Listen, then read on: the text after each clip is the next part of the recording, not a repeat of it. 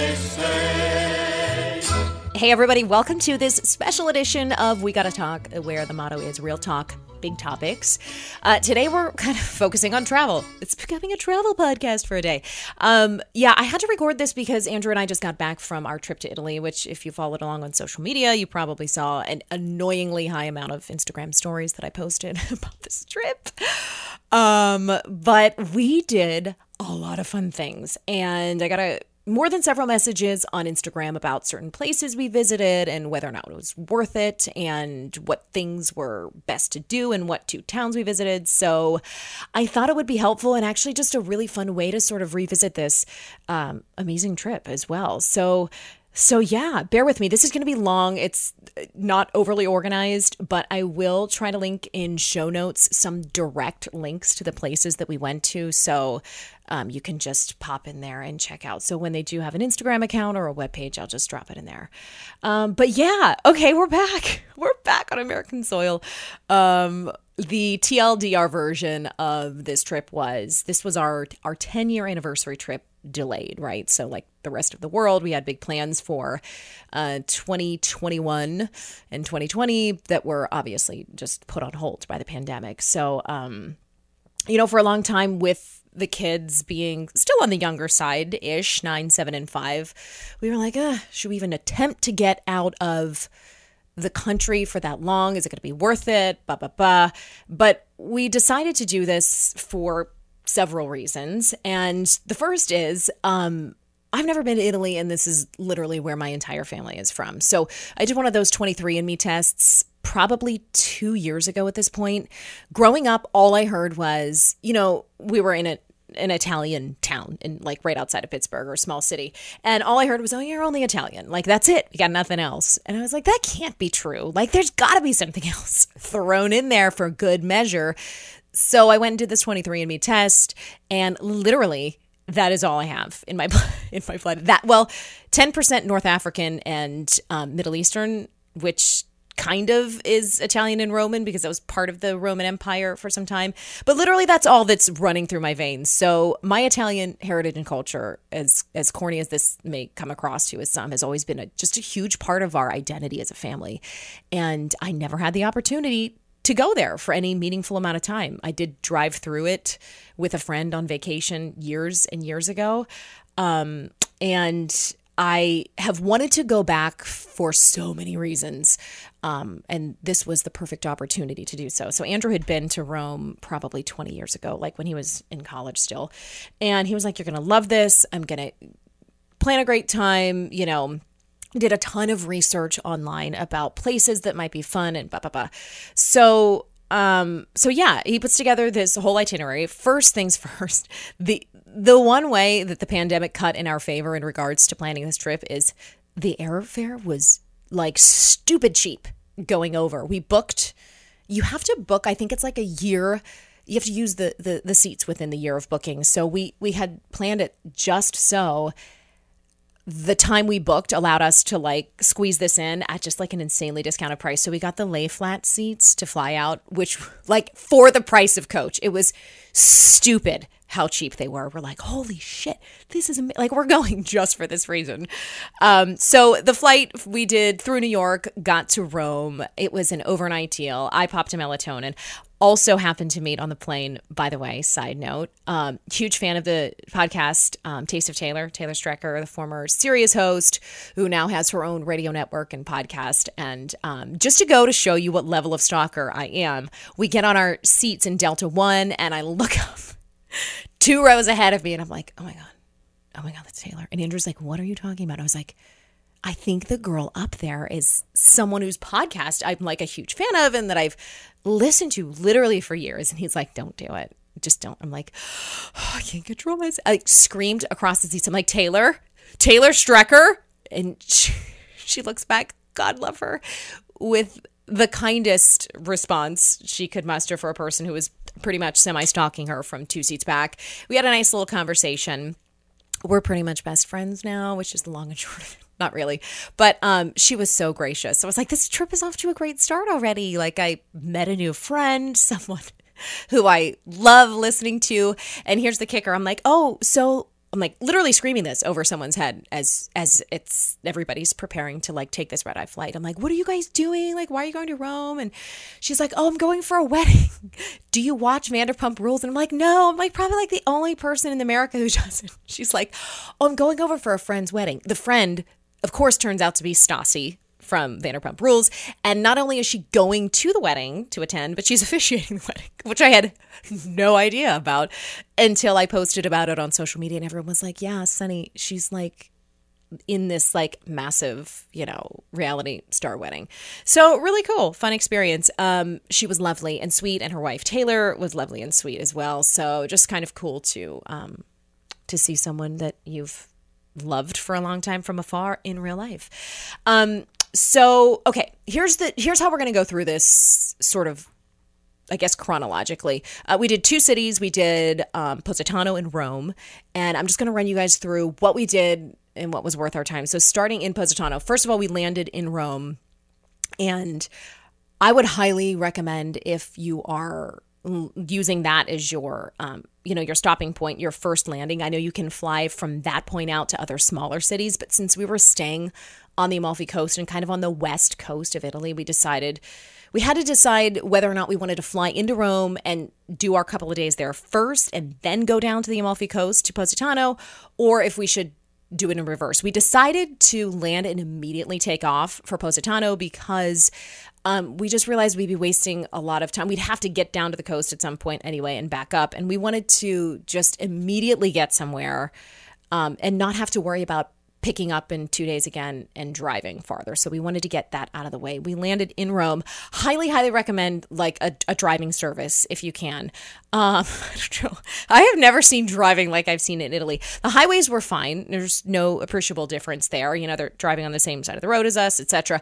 But when you get to these smaller towns, like we had hopes initially of renting a car in Rome and driving down the coast ourselves, because Andrew has done that before in Ireland. We rented a car and he drove on the other side of the road, jet lagged after no sleep and a 6-hour flight, and did just fine in the rain too, and a stick shift. But this time around, it was a little bit different, and I'm going to tell you why. So you make your way from, you're on the highway, you're going from Rome south down to Positano. Roads are fine for a while, but when you get into these small, like mountainside cities, and there's Sorrento, Positano, I'm not going to remember all of them, but kind of all of these small towns that are dotting and lining the Amalfi Coast, the roads get so small that it is stupid. It is crazy. So everybody there is, not everybody, but most people are driving these smaller cars, smart cars, Fiats. I kept seeing this one called a Fiat Panda. I don't know why, but I thought that was really cute and funny. And you need a smaller profile car because when you get to these mountain roads that are literally nestled on the cliffside, there's only one lane, or like 1.5 lanes. And so when you get there, not only are you dealing with a small road to begin with, but there are all these cars parked along the shoulder of the road too, literally on the edge of the mountain, right? So it's like small railing, an entire line of parked cars, and like 3/4 of a lane left. So you're on that, but presumably people are going in the other direction, right?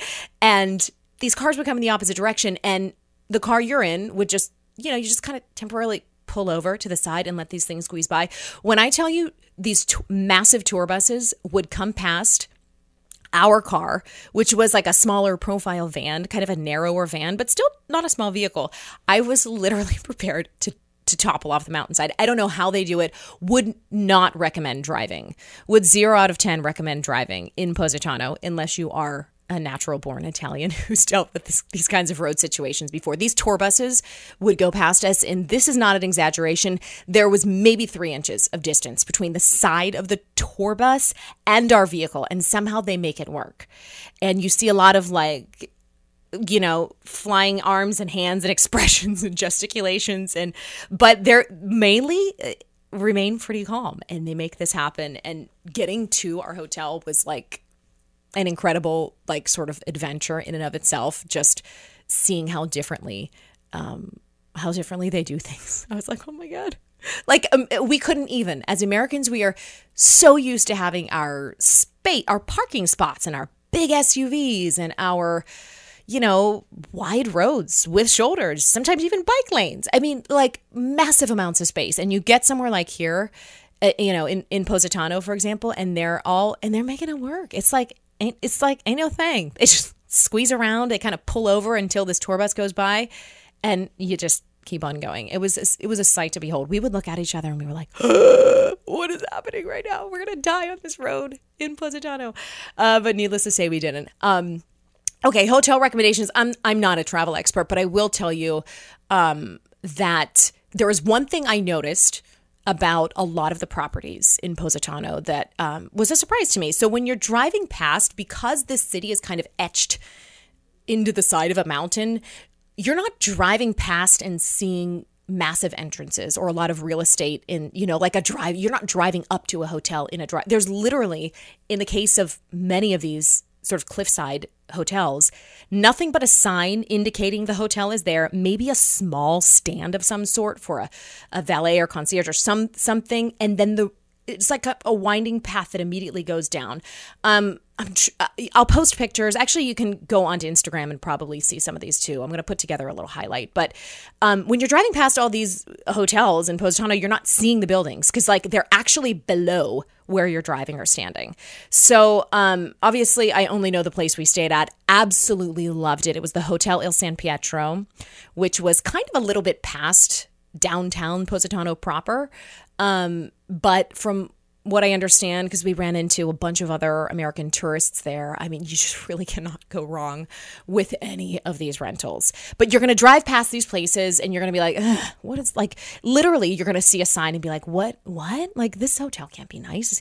And you go down, the little pathway or the stairs down the side of the mountain, and they're like layers, kind of one on top of each other, like literally built into the mountainside. I'm probably not doing a great job describing this, but what I'm saying is you're not going to be able to tell right away what it's like until you literally get out of your car, walk on and down the mountain to where the actual hotel is. So it's kind of like divided up, right? Whereas you would see a building on regular land, how many ever stories high, these stories, you kind of start at the top and you go down, right? So the rooms are there. And then on another level, there might be the pool. And on another level, a lot of these have gardens, like their own gardens on property with some vegetables or flowers. And then on another level, as you walk down, there's more rooms. And the mountainside, the height of the mountain is so massive that these are like multiple levels, kind of, like I said, carved into the hillside. So the curbside appeal is not there, but damn, when you get out of that car and start walking down onto the property, it is stunning. Stunning is the only way to describe it. So a lot of these just kind of overlook the water. You get down to the bottom. Actually, it was really cool. At Il San Pietro, they have a tennis court on the ground, like the bottom level. So these pictures, again, are all on my Instagram. But if you go to a reel, I think it's called Come Tour the Il San Pietro property with me, you're going to see some of these shots. But basically, from the top, tippity top where the entrance is of the hotel, all the way down to the bottom, which is at sea level, they have their sun chairs set out on the ocean, or on the sea, as they call it. And they have this gorgeous tennis court, etched into the bottom of the mountainside. And when you're playing, you look up and it's just hundreds and hundreds and hundreds of feet upward of mountain just surrounding you. It's absolutely gorgeous. Cannot recommend this place enough. I literally broke into tears at breakfast. This is not an exaggeration. We'll get into this later, but I, all jokes aside, was not prepared for the emotional impact this trip would have on me. And I know some of you are going to roll your eyes, and that's fine, because it's oh, really? You were emotionally impacted by Italy, Sunny? Oh, this is very original.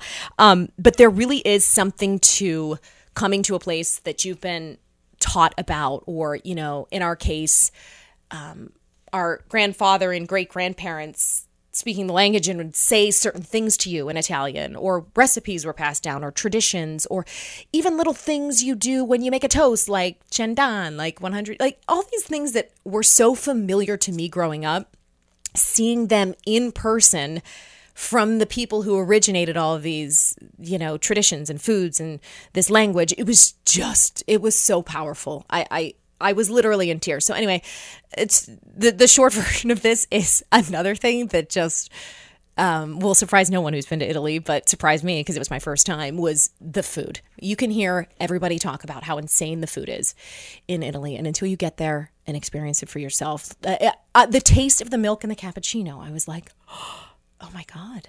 Like it was richer somehow or tastier somehow. And the cheeses, they had this gorgonzola, like blue cheese, soft cheese at breakfast that I would just scoop tablespoons onto my plate every day and eat with my toast. I mean, the eggs were fresh. The vegetables tasted more like the strawberry. We had these berries and they were just, I somehow tasted more alive. Does that make sense? So literally brought to tears by the taste of the food there. It was just insane. And somehow all of the pasta is al dente without anyone like trying. It's insane. So that was our hotel. I would highly recommend it. It's on the pricey side. This was a celebration trip for us. So, if it is something, that you're looking to do to celebrate a big event, I cannot recommend it highly enough. This is really cool. So the workout space, like I'm doing air quotes right now, this is insane. It's stationary bikes, a yoga mat, and sort of flat wooded section for that, and a couple other simple machines set out on a clean wooden plank deck covered by a canopy of lemon trees. Oh, this is a dream. Overlooking the sea. There is no monitor. We are not watching, Good Morning America while we're pedaling on our stationary bike here. You are just staring out at it's an open air workout space where you overlook the sea. It is perfection. I could ride a stationary bike for years on end with this view. I mean, it's a totally different experience, right? You're not getting the American experience of the giant free weight setup and the machines. I mean, it's just very simple and rustic because, to be honest, who are you even if you're working out in Italy? I didn't do it, but just one small example of how even something as mundane as that was just so elevated because of the environment and the atmosphere and the beauty of it all. So cannot recommend it highly enough. This is another interesting thing too. If you're doing, like Andrew and I at some point would love to do a vow renewal, they have a really quaint and beautiful small chapel right at the top of their property as you enter. So you pull into like a little parking area. This was one of the few spots that had a little section for parking a few vehicles because, as I said before, like there is no parking in Positano. Our driver was like, people will park here on the mountain and walk in or take a bus like a couple kilometers. Like anyway. So there's in Il San Pietro, there's like a little parking deck and you have the stand where the valet is, etc. And then they have this most quaint, beautiful small chapel there. So, if you're looking to do a small wedding, highly recommend. If I could go back in time, would absolutely do the small wedding. We pondered that in concept when we were planning, but I also have a giant Italian-American family and you can't not invite every second cousin to your wedding. So we ended up doing the traditional, wedding over here. But if small weddings is your thing and you want that intimate feel, God, there's a bunch of other places in Positano that cater to that experience, obviously, as well, and probably anywhere in Italy, but they do have a delightful little chapel right at the top. That first night we went to dinner in Positano at this place called Les Cyrenus, and it is like in the little downtown Positano area, so you take the little hotel bus and they drop you off. I completely got swindled for some original Italian ceramic and probably paid literally a 400% markup, but I don't care. They have, it's a little tourist trappy, some of these places, but the shopping is also really wonderful from like a fashion perspective too. You have some of the bigger brands. Positano, not as much as like Rome or Capri or something, but I think there was a small Missoni boutique in Positano. But in addition to that, you have all of these amazing one-off shops and stores with their unique fashions and like all of these things that you're only going to find there, essentially. By the way, they have some really nice linen clothing in Positano that I really wanted to get my hands on. It was like Eileen Fisher vibes, but like elevated, if that makes sense. Like really simple cuts and fabrics, but like really well done and very like luxurious looking. I wish I would have gotten it, but I didn't. Instead, I got a giant spaghetti bowl and a big serving plate for an unspeakable amount of euros. I can't even, they said they factored shipping into it. Was I swindled? Most likely. I literally walked into the store and was like, boom, boom, these two. I didn't were you supposed to negotiate? I don't know, but I didn't even try. Andrew was just like, okay. Like he was like, you know that we actually paid a 4,000% markup on that, right? And I was like, yes, I do. Happy anniversary, and it was worth it. So that is something worth like looking into too. A lot of these smaller shops will even ship back for you. So we're waiting on that, and I can't wait to actually get my hands on it. It was this really pretty, deep blue color, like reminiscent of the color of the water with these lemons painted on it too. Just gorgeous, gorgeous. Love listener news. There were a couple other, like, I forget what's called, Franco's maybe. There was like a vibey kind of rooftop bar scene going on there. But we loved Lissier News. Great food. They put out trays of fresh olives at every meal. And when I tell you I would consume 4 bowls, this is not an exaggeration, of them as they were coming out, you know, with our several, courses of food. Like, they're insanely fresh, delicious, can't handle. It's so good. Okay, so that was day 1. Day 2, this is so fun. So I can't wait to talk to you guys about this. When Andrew was booking this, again, all credit to him, we did not go through a travel agent because he is just really good at spending the time and energy reading up online, finding things, searching for things, and kind of like going by review and by people's experiences, and just lining up kind of what works based on that. He found this place called Fattoria La Tagliata. It's like a farm. Fattoria means farm in Italian. And okay, this is the cooking class we did. Again, this is all over Instagram. Let me tell you this. If you go to Positano, make this be part of your trip, please. So this is an all-day experience. That is one thing I will say we didn't know going in. We thought that this was going to be like, oh, we're going to go in and learn to make a homemade pasta, say, and call it a day after 2 hours. We show up at 9:00. Again, same kind of concept, drive all the way down the mountain, back up another part, tiny little roads through a residential area, and you get to Fattoria La Tagliata, and same thing, like there's unassuming kind of entrance. You walk in, and as you go down like the stairs and wind around this part of the mountain, there's these gorgeous, covered seating areas, and there's a line of vegetables here and another layer down below of all the farm animals. This massive, as it turns out, there's a restaurant, a gorgeous and apparently really highly rated restaurant too, with a kitchen and a wine cellar. I mean, it's just everything. It's massive once you get down there. So this is really cool. So you go in.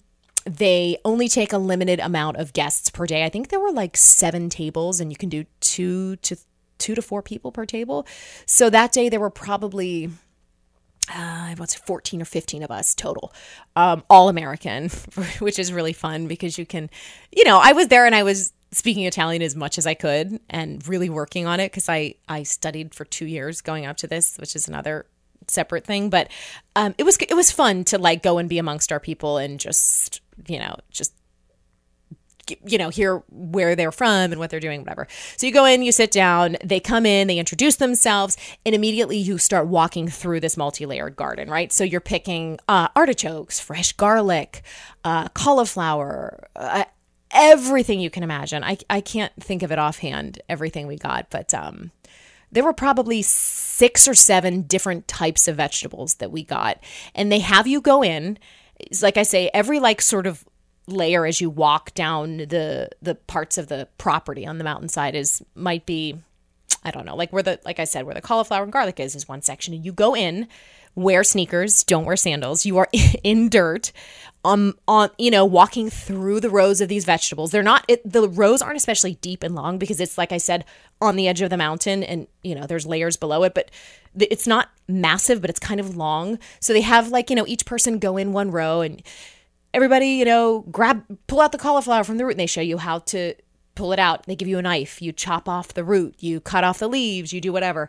So you spend maybe the first, I would say, hour to hour and a half going through all of this. There's a bunch of chickens on the property. You go, they had us go in and lift the hens gently and grab the eggs, which was, Andrew got that job.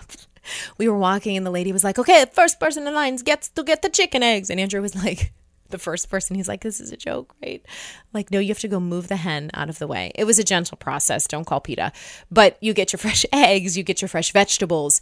You walk back through the restaurant. You hand it. This is a family-owned operation. So Papa Luigi was the patriarch of this operation. He was this, oh my God, I don't even know how old. At least 85. Tall guy, tons of gray hair, gray beard.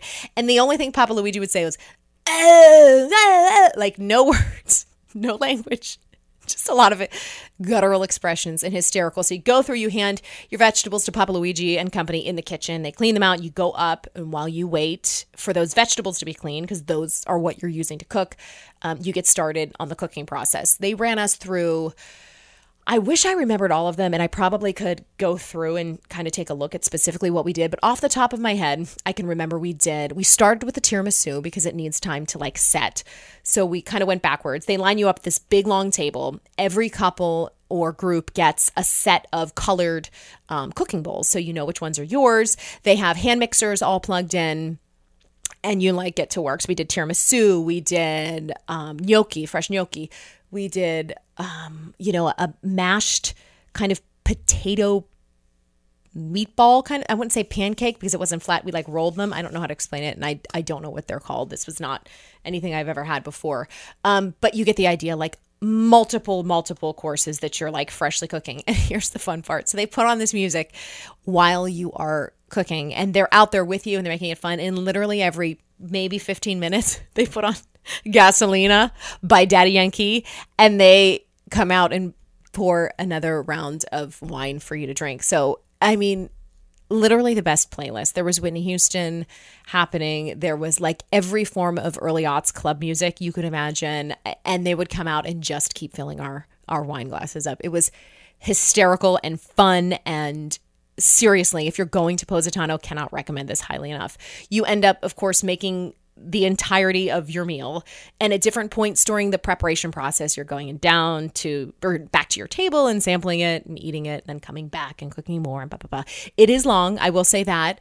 So be prepared to, if you want to do this comfortably without feeling like you have to rush out, give it like a 9 to 5 kind of deal. I think we snuck out at like 4 something, but we could have easily stayed another 20 minutes or half hour talking with our friends we met. And don't quote me on this, but the price I believe was really reasonable for an all-day experience. I want to say it was like €130 per person. So when you consider the sheer quantity of food that you're eating, I mean, worth it and more. So cannot recommend that highly enough. That night, and again, I'll link that. It's called Fattoria La Tagliata. And I'll put the Instagram handle in the show notes here so you can check it out. But please do that.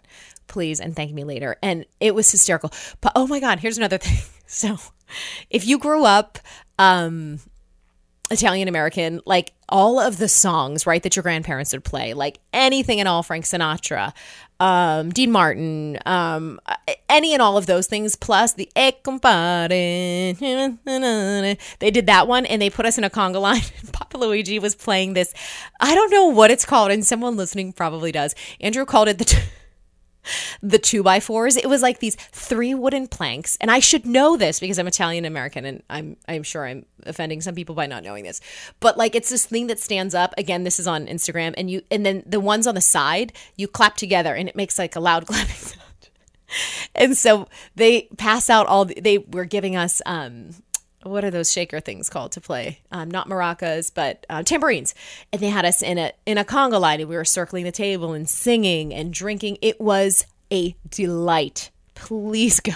Please go to this if you can and tell them Sunny sent you. Okay, another fun thing we did.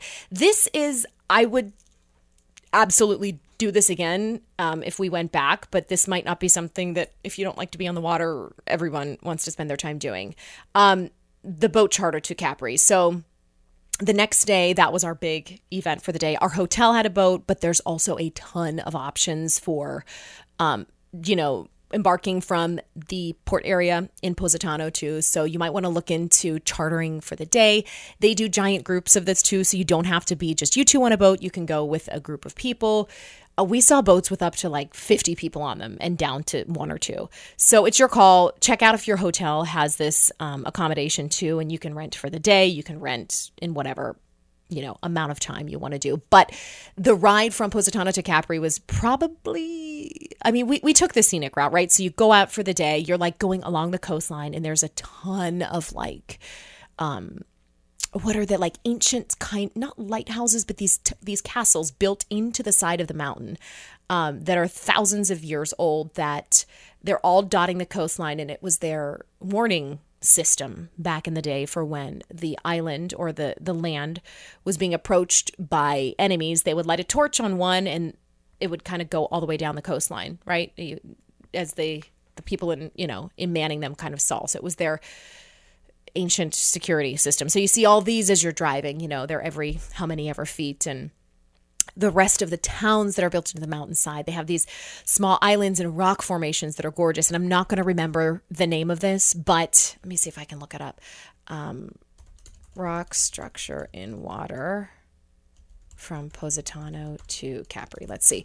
And you drive under it. Oh yeah, the Faraglioni, 3 towering rock formations which jut out from the island's coast. Okay, so this is it. You go through, I think it's like there's a little archway in one, and if you go under it, yeah, on the right. Okay, I put this on Instagram too, but it's the 2 rocks that jut out right next to the coastline, and you go through and you kiss your special person as you're going through, and they say it'll make your love last forever. So there we go. Knock on wood for that. It was actually really sweet, and our captain on the boat was just so funny and telling us the history of everything and letting us know all of these traditions, which was really special. So that was a couple hours on the way out. Oh, if you're doing this too, try to go to the Blue Grotto, I believe it's called. It's I believe it's right on the island, or right near the island of Capri, but it's this cave that you take a small boat into. So you disembark from your bigger boat or whatever boat you're using, with the engine, and go onto a little paddle boat. And all these like Italian men in these paddle boats, come up to you and they're like, oh, hop on for a minute, go into the grotto. It's like €10, €15 per person. You hop on and you go under this rock formation that's a cave. And the really cool part about this is, so you go under, and it's a tunnel that, gosh, it's just barely big enough for the man who's standing and paddling the boat to not, he kind of has to bend down. So it's a small kind of entryway, but you paddle in, and it's this dark, really peaceful, calm kind of a grotto, right? So just a little area of water. But what's special about it is the light from the outside goes under the rock, and because the walls don't completely touch the sand on the ground, the sunlight creeps in and under and reflects from the bottom, which is white sand, and it produces this gorgeous blue neon look to the water. So it's like you're riding on it's magical. It's absolutely stunning and gorgeous, very romantic, very peaceful. It's like a 2-minute thing. You go in, you flap around in the water. They sing all of these opera songs. It's a tourist trap, right? Let's just call it what it is.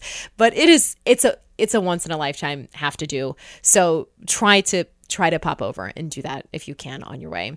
Capri itself, okay. I will say this. I have friends who have gone to Italy and say that this is their favorite part of visiting that area. I liked it. It reminded me personally of a gorgeous Italian Beverly Hills. It is, in addition to being a really gorgeous, small Italian town, there are people who live there, and you see the homes and the businesses, obviously, amongst all of the tourist trappy stuff. So you get that sort of personal vibe too. But it is, this is where all the luxury boutiques are. I joked on Instagram, I was pretty much shamed out of the Chanel store. They were like, this lady's poor, I can tell, go. They were pulling no punches. The expressions said it all. They were like, you can come in. They wouldn't let you in at first, and then they look you up and down, and they see what you're wearing and what you're carrying, and they're like, you can come in. And literally the eyes did not come off us the whole time. I was like, listen, I did not come to Italy to steal Chanel. I can tell you this much. But that's the vibe. That could be just me. If you're super rich, they'll probably treat you different. So there's the upside. But it was really cool to walk through and see. And what was interesting to me to note during this trip too is just, the types and number of different people that were there shopping. You hear every language walking down the street, and you see every different looking type of person. It was just really amazing to see this place drawing people literally from all around the world. So if you're into luxury shopping, great. They have a lot of really nice perfumeries too. Ones that you will know and ones that are specific to Italy as well. I will look up the one that we popped into, but it was specific to Italy and I can't remember. But anyhow, you'll see it walking through. We had a little quick lunch there, nothing major. They have these semi-convertible little taxis that'll drive you from the port of Capri, which is, where you dock your boat and hop off, all the way up. And their taxis are like these cool convertibles with like this awning kind of cover to protect you from the heat. But it's really cool to ride up and down the mountain in those. And I can't recommend it highly enough. We walked up and down these residential streets in Capri too. And I will say, God, you're in these places and you're like, I cannot believe people live like this every day. Like this is their everyday waking up. Again, the vistas and the views, stunning because you're on a mountain overlooking the sea, just like you are in the rest of the coast. And these villas that are old, but really well preserved and maintained, and these gorgeous gardens and, walkways and cobblestone pathways. It's just like, oh my God, I cannot believe that this is some people's everyday. It's insane and amazing. We went to Cafe Aurora to eat in Capri, which was great. They have, the food was good. We ate right outside on the walkway. But they have all these pictures up of like the celebrities that have visited. So it's worth popping over to check out, like, Beyonce and Jay-Z. And I mean, just everyone you can imagine, Rod Stewart. I mean, you can see all of the pictures. It's kind of fun. They post these like, big celebrity kind of a gallery, both outside and inside. So you can't miss it. If you're walking down one of the main ways, just ask for Cafe Aurora. The food was great. The pizza was amazing. Chef's kiss.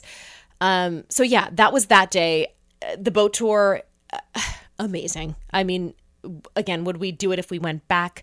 I don't know. I will say this too, for the whole Positano experience, while absolutely incredible and perfect for a romantic or couples, or even like if you got the time and budget, a girls trip kind of like great for adults. I don't know that I would personally bring my kids there. There's like a sheer cliff face at every turn.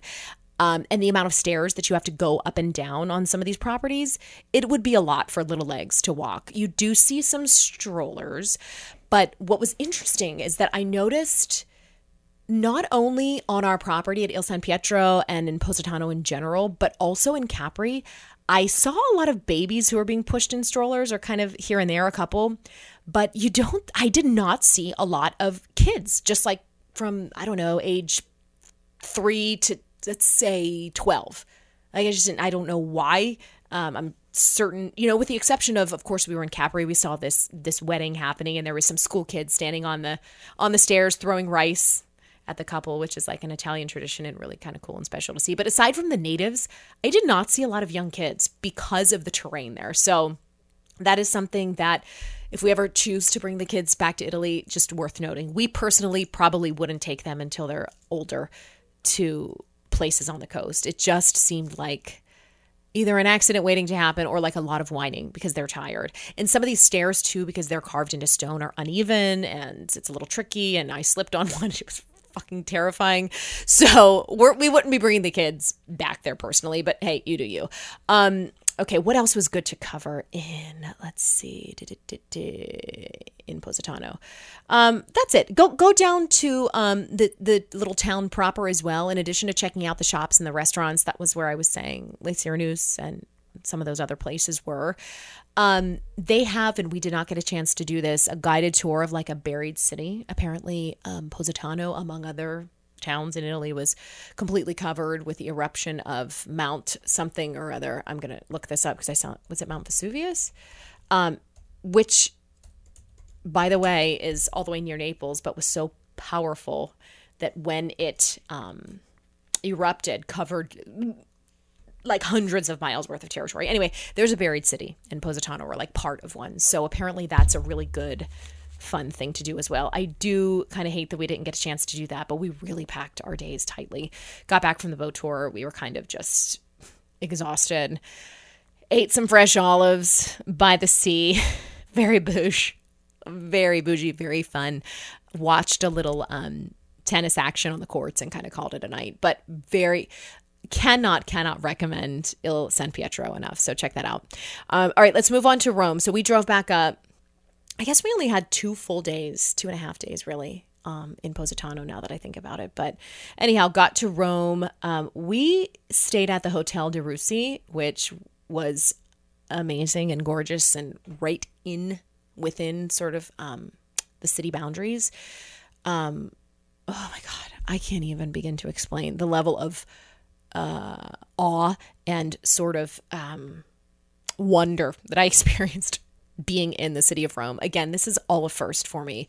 But there is history at every turn in that city, and not like history in America where we're like, oh, our country was founded back in 1776. Like, no, this is like thousands and thousands of years in BC type of shit. Okay, I just have to start at the beginning because I could just go on and on about this. Stayed at the Hotel de Russi. Love it. Great courtyard. Don't try to get in if you're not staying there because the guy manning the table at the garden kind of like central area, like the green space where the restaurant and the more casual dining place was not letting in people who weren't staying in the hotel and was vicious about it. So I don't know if that's always the case. It might be only during tourist season, but we saw many people who were not staying there get turned down because just the sheer volume of people, I guess, during tourist season there is high. But if you're staying there, go down, they had this bomboletti pasta. It was like kind of like a short rigatoni. It was I don't know what kind of magic they do to pasta there, but was eating full bowls of it for lunch. Like just a regular, what should be kind of light quick meal was like fully immersed in carbs. It's amazing. The food is great there. We did, as our first event in Rome, the Vatican tour. Okay, I have lots of things to say about this. This episode is really long, so maybe we'll chop this into 2. Okay. I am born and raised Catholic. My kids are born and raised Catholic. We are going through the whole thing. If you've listened to this podcast for any length of time where we've covered a number of spiritual topics, you've probably heard me talk before about the conflicted feelings I have toward my own religion, and not necessarily in a bad way, but I think in a really important and sort of questioning way that we all have to approach things that relate directly to our spiritual health. So as a Catholic, it was important to see this and for me to understand some of the things that I had read about and see the sort of system at work, if you will. But I'm going to say this right off the top, and I know there are people who will judge me for this, and that's fine. The energy in the Vatican was very strange to me. Not to get woo-woo. So the Vatican itself is its own country, which I did not realize. They're a sovereign, I don't know that you would call them a nation, but they're a sovereign principality, let's say. They have their own police and security and public works, I guess, for lack of a better term. They are a fully functional, independent sovereignty within the city of Rome, right? So whatever goes, it goes. If it's according to their rules. I believe our tour guide said there's only about 900 full-time residents of the Vatican. A lot of them are clergy, of course, and then what I'm just generally calling like support staff or people that kind of keep the wheels turning. So we go into the Vatican Museum. You walk into, St. Peter's Square, and there's, of course, this first of all, there's this giant obelisk in the middle, and you hear all about the Romans' obsession with the obelisks, which came from Egypt. They pillaged Egypt. It was a principality of Rome, ancient Rome, for a time. And so all these things that were carried overseas and overland to be in the Vatican and in other parts of Rome as well. It's gorgeous. And of course, the scope of it is just massive and open and wide. And you have St. Peter's Basilica on one end, and you have the Vatican Museum kind of surrounding other parts of the square. So here's what you need to know first about the Vatican tour. Be prepared, because this shit is long, like legally long, 4 hours plus long. And we cut out early. I was like, I can't do it anymore. I cannot. It is long because there is so much to get through if you want the full or kind of approaching full experience. So what we did was we got a tour guide. Again, Andrew found someone independently through a company, and I'll see if he still has the link to her information. She was wonderful. Who started us kind of through the Vatican Museum, which is, I mean, think about it like a Smithsonian on steroids, like massive in scale. You could walk through, and our tourist or our tour guide sort of confirmed this. You could walk through the halls of the Vatican Museum, which are built around the grounds and the gardens of the Vatican. So it's not one building per se. It's like a lot of different kind of structures placed around it for literal days and not get through the entire thing.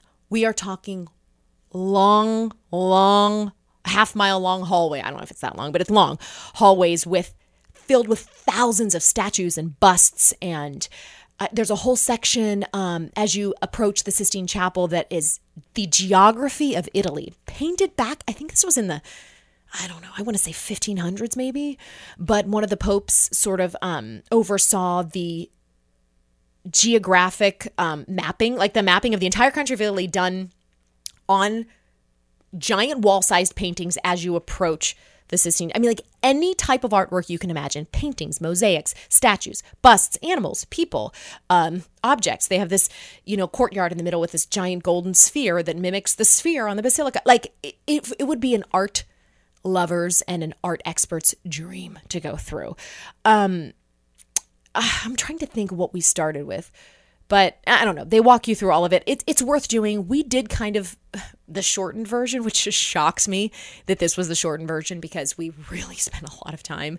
But all of these like sort of smaller museum buildings, for us, we kind of walked through them and then led up to and through the Sistine Chapel, which we kind of, because of the way the tours go and because people tend to kind of clog up that area, I would suggest, if you have any interest in looking at that in greater detail and trying to take in the frescoes and the paintings and the details on some of the paintings there, to look at, there's like a green courtyard area where that gold sphere is. They have this like, these signs that show in detail the paintings on the Sistine Chapel, because when you get there, it's so busy and it's so crowded that it's almost impossible to like get a good, I don't know, quiet look at this stuff without being surrounded by people. You cannot take pictures in the Sistine Chapel. So if you go in there, like they were literally like slapping cameras out of people's hands, and metaphorically, right? Not like they're like, no, sir, no. I mean, you cannot. In fact, I think when we were there, who was it filming the Fast and the Furious 10 got into trouble for, hold on, let me see if I can look it up. It might have been Vin Diesel getting in trouble. No. Jason Momoa had to apologize for taking photos in the Sistine Chapel. So if Jason Momoa can't get away with it, you can't either.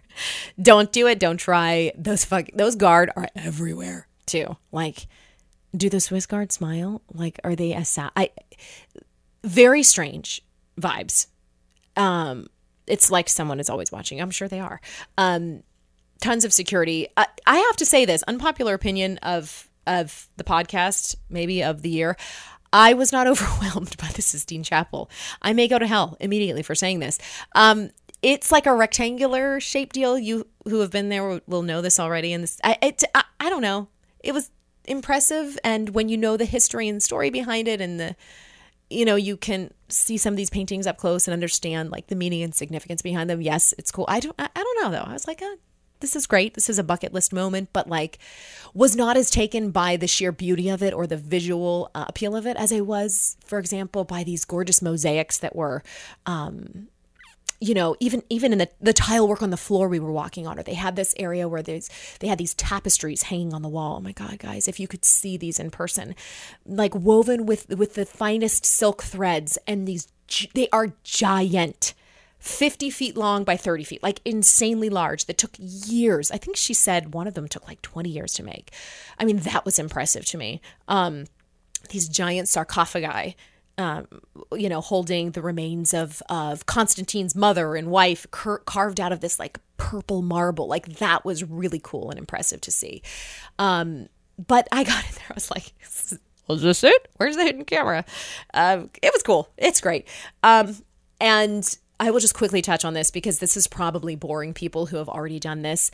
One thing that I'm not saying like I wasn't impressed by everything, because it was all very, I'm going to straight to hell for all of this. shit talking on my religion and faith here. But basically, some of the stuff not as impressive as I thought, but just getting into St. Peter's was a total worth it moment. The scale of that place and that building and the like artifacts and artwork and gorgeous everything that's literally tucked into every corner. There's precious artwork and gorgeous things everywhere. Was really, really, really, really cool. Anyway, you're going to go, if you're going to Rome, I mean, who doesn't do the Vatican tour? Do it, pop into St. Peter's and just walk the length of it. Like, I wanted to kind of walk straight. It probably would have taken me, I don't know, 3 or 4 minutes straight just to get from the front to the back. I mean, it's a giant, massive, like can fit homes, small homes inside it. Massive, massive. I just was shocked at the sheer scale of it. That was fun, but be prepared for a long time. And I don't know, like I said earlier, I can appreciate it for the artistic value and certainly for the elements of faith that are there. Like, Veronica's veil is in St. Peter's, allegedly, and St. Peter's remains himself are like allegedly entombed in this kind of like lowered area under the altar. Like, the historical value is breathtaking and important, but I personally feel like a really conflicted energy there. Like, all of the, I was talking about this to Andrew, to consider the amount of both good and evil that has come out of that, the edicts and orders that were sent out from there that did both a lot of bad. Also, in some cases, a lot of good. Was very powerful to me to consider that this was the seat of power of a very, very complicated religion, right? This could be a whole separate podcast, but, for anyone who's been born and raised Catholic and has lived through some of the many scandals and issues that the church has been part of, I feel like you can probably relate to that. It was interesting and powerful in that way to be in a place that was the seat of the power of a lot of people for a long time who did, like I said, both good and not so good. So take that for what it's worth. Okay, this is another thing to do as well, if you can. Bike tour. We did a bike tour of Rome the next morning with Danilo, who was wonderful. He lived like a half mile from where our hotel was. And we woke up at 6:30. I was so angry, I was pissed off at Andrew that morning. I was like, I can't handle it anymore. You have booked every hour of this trip. I need a fresh jar of olives and to sit and just watch Italian people on the street for like 2 hours. And you're like pushing me. But I will say at the end of the day, this was massively worth it. So we got up at 6. It was supposed to start at 6:30, but because May in Rome is actually much chillier in the mornings than I anticipated, I had to go up and change again because it was freezing. An early city bike tour of Rome, amazing. Downsides, a lot of cobblestones. My neck was really screwed up afterwards. But upside is you get through the city so quickly and you can see all of these amazing things while the city is more or less still not asleep, but slow. So Trevi Fountain, we did the Spanish Steps. We went to overlook Palatine Hill, which what our tour guide said was, like they call it the nucleus of the city of Rome, like kind of where it all started, where Romulus and Remus, like the founders, I mean, I'm using air quotes, but like, the first citizens of Rome allegedly were when the city started. So you can see the ruins of like BC era things.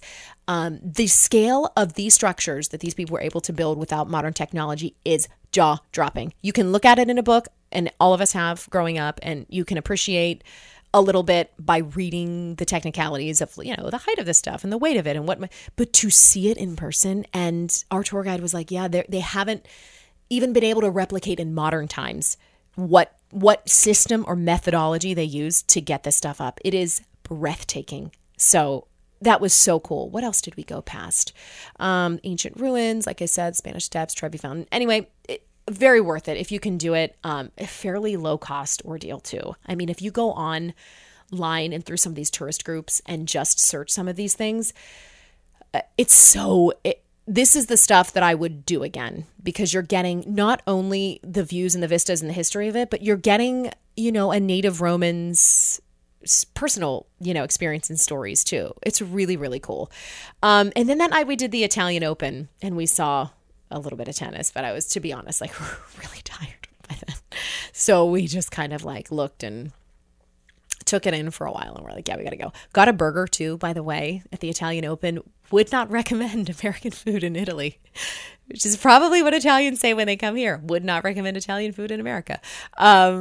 Okay, guys, this episode is getting so long, but I wanted to get on tape and in show notes just some of the things that we found to be just that make that experience just really incredible and really gave us a taste, we thought, of what Italy is. So I cannot recommend it highly enough. I am forever changed. I know that sounds goofy and stupid. And like I said, everybody who's gone to Italy, God, I mean, eat, pray, love. Like, I'm being total generic white woman saying this. But truly, for someone of that background and culture who's identified so much of my life with that, knowing the language, even on a rudimentary level, and being able to speak with people and getting back to your roots is a really powerful thing. And if you've had the opportunity to do that, no matter where you're from or where your family calls home, it's probably like worth your time and energy to try and make it happen. I said this on Instagram when I came back, but it was much more emotional of an experience and made me feel connected to my family in a way that I wasn't able to before, like literally seeing where they came from. So anyhow, I'll plan on putting up a blog post as well with some direct links. But if you guys have any questions about anything we did or want to just hear more about it, please just DM me on Instagram. I'm at Sunny Abatta, SONNIABATTA. And yeah, hit me up. Hope you guys have a wonderful, wonderful week.